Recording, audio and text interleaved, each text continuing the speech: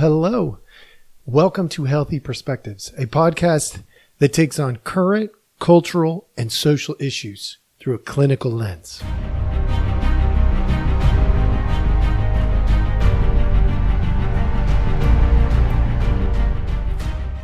Hello. Welcome back. Thank you so much for joining us. Today, I'm going to give you a little heads up. The next couple of minutes are going to be relatively graphic, and there's a specific reason for it. So, if you get queasy, if you can't handle the concept of death or dying or killing, please just fast forward about 30, maybe 60 seconds and get to the other side of this. This is called American. It's a poem. It goes, "There is blood on the knife, and he is now dead. He cried out and screamed as I crushed his head. It may sound gory and painful to some, and he does all of this to be a bum. So there he is, right over there, with hardly any clothes to wear. The soldier who fought and killed for our home. The soldier who protected our life with his own. That is the one right there on the corner. He came home from war and has no order. He has no money and no house anymore. While he was gone, his family became poor. They sold his house and moved out of the state and didn't even tell him they weren't going to wait. They sent him to a mental home thinking he was ill. What they found was that he hated to kill. He doesn't even care about his life anymore, and he's beginning to think that his wife is a whore. If not for his kids, he would have no hope. But as it is, he'll just moan and mope. The pain he feels is very real. It hurts from his head to his chest to his heel. If he could turn back the hands of time, he wouldn't change a thing. Where he knows the truth the world has beyond the borders. The reality of death, cruelty, and public prisons where the streets are littered with starvation and disease." I want that to sink in for a moment. I want you to let that sink in for just a moment. And you might think, well, what the heck, Jeremiah? That's so dark, so twisted. But I'm going to take you back. Now, you know me as Healthy Perspectives. That's how you know me. Some of you who listen to this, I know you know me on a much more personal level. But I'm going to turn back the clock for a moment.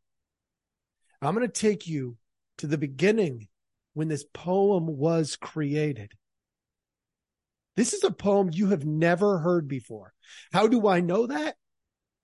Because I wrote it. I was either 17 or 18. I was in 29 Palms, California. I went from basic to combat training. So this would have been probably August, September, something like that, of 1996. I wrote that poem. I was a brand new Marine.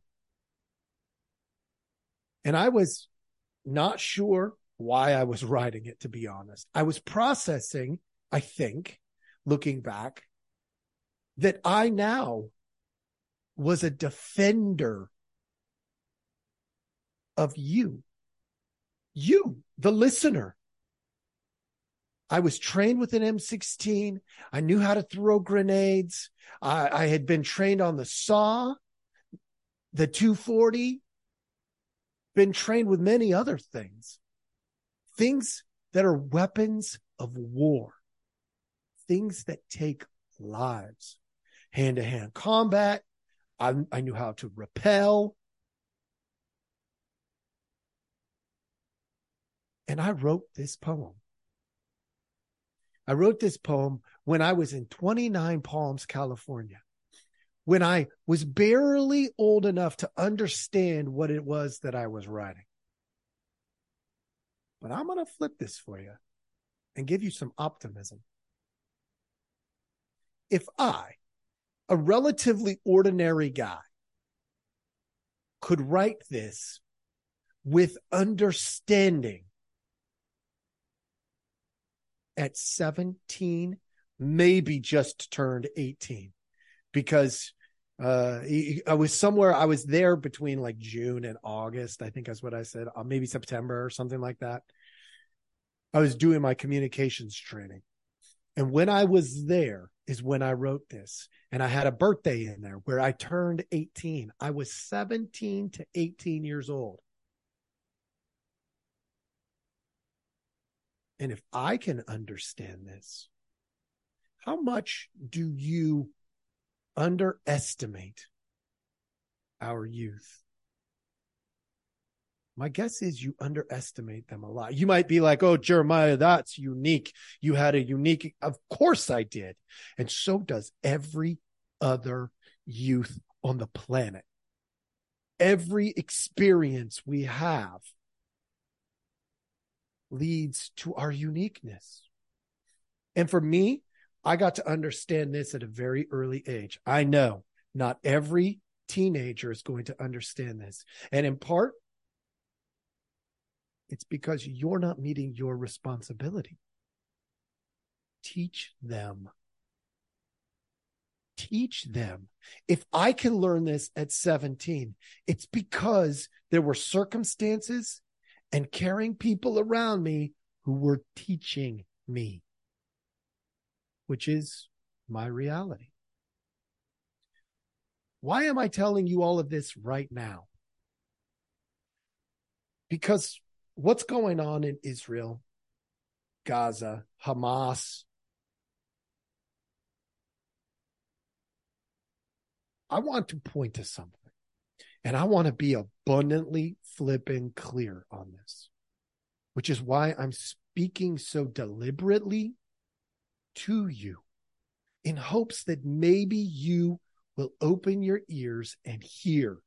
And if you hear the message, please help others hear the message. Maybe that's you sharing something from your life. Maybe that's you forwarding my podcast. I don't really care. But if you hear the message, share it. At 17 years old, I knew the responsibility of killing was on me. And I knew that it was not something that was a desired behavior. To kill out of desire means somebody has a lack of control. To kill out of necessity is different. And not one killing, not one murder should be celebrated. None of them. Matter of fact, I'll take you back. World War II. You could go look this up. In World War II, if a soldier in any army came across a soldier who was squatting and taking a dump, did you know that they would let them finish first? There used to be an etiquette. Now, there were bad people then, just like there are now. But let's be real.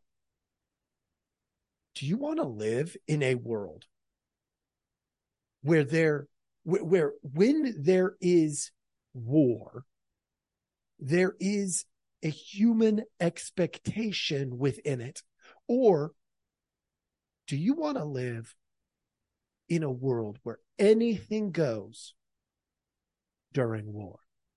Rape, killing civilians, capturing people, torturing people. And I know this stuff has happened in every war. I'm not naive, people. But do you want there to be, look, do you want good people to fight the fight? Or do you want evil people to fight the fight? Right now, there are people, we call them Hamas, who use war as an excuse to forego all morality. Now, do I believe that Israel is right on everything? Of course not.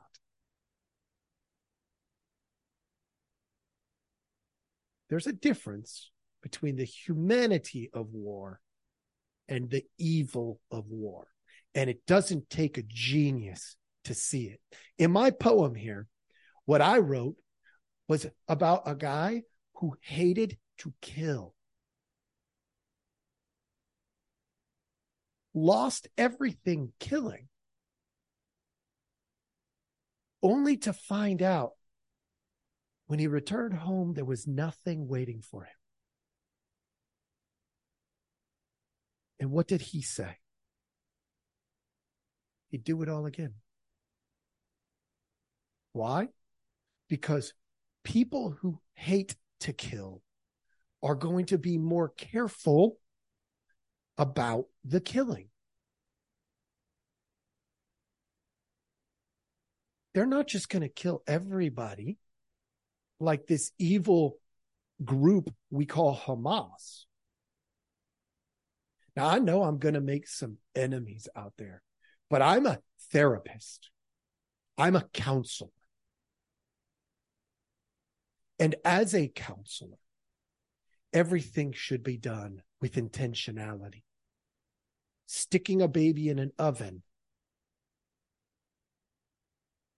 that's not wartime activity. Raping people, it's not wartime. I don't care if it's Israel doing it, if it's Hamas doing it, if it's the United States or Germany or Russia or Ukraine or France. I don't care. Anybody who does that garbage is evil. So when you look at the landscape out there, it's my hope that you will remember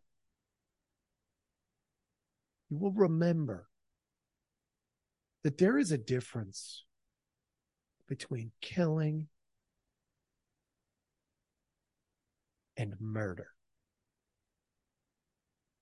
There is. Factually speaking, there is a difference between killing and murder. If somebody sticks a gun to your head and you have a way of defending yourself, but it means they die, that is not murder. That is killing. You will have to live with the image and the feeling and all of the things that come associated with that. Just like in my poem. But that's not murder. That's killing. That's different. There's a morality built into it. If you take self-defense and you know how to protect yourself, and evil comes to your door and you protect yourself, there's nothing wrong with that. That's what we call in the clinical world a boundary. It's a boundary. You are protecting yourself. Now, is that an excuse to do immoral behavior and kill and pretend or murder and pretend it's killing? Absolutely not. Is there a fine line between the two? Absolutely there is. Most of the time, the vast majority of the time, it's not hard to tell the difference. I know this might have felt a little bit dark for you today, but with the way that the world is going, I wanted to clarify this. And I couldn't think of a better way to do it than to help you see that at 17, maybe just turned 18, I was able to figure it out. If you're much older than that, you know. And I wanted to encourage you. Why? Because our 17-year-olds, our 18-year-olds, our 19-year-olds are capable of understanding this. If you listening, step up and meet your responsibility. Thank you so much for joining us. I hope this was helpful. Please like, subscribe, all that kind of stuff, and have a great day.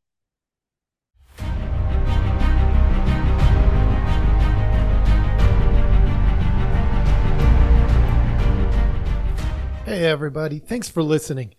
We appreciate our audience a lot, so we give you some simple ways to track us down. Please like, subscribe, and follow all the podcasts on different platforms, but you can also email us at healthyperspectives@protonmail.com, or you can check out our website at healthy-perspectives.com/podcast. It's a backward slash. So if you want to go to our landing page, if you go to healthy-perspectives.com, you'll still find us. You just got to click on the podcast button. Thank you so much.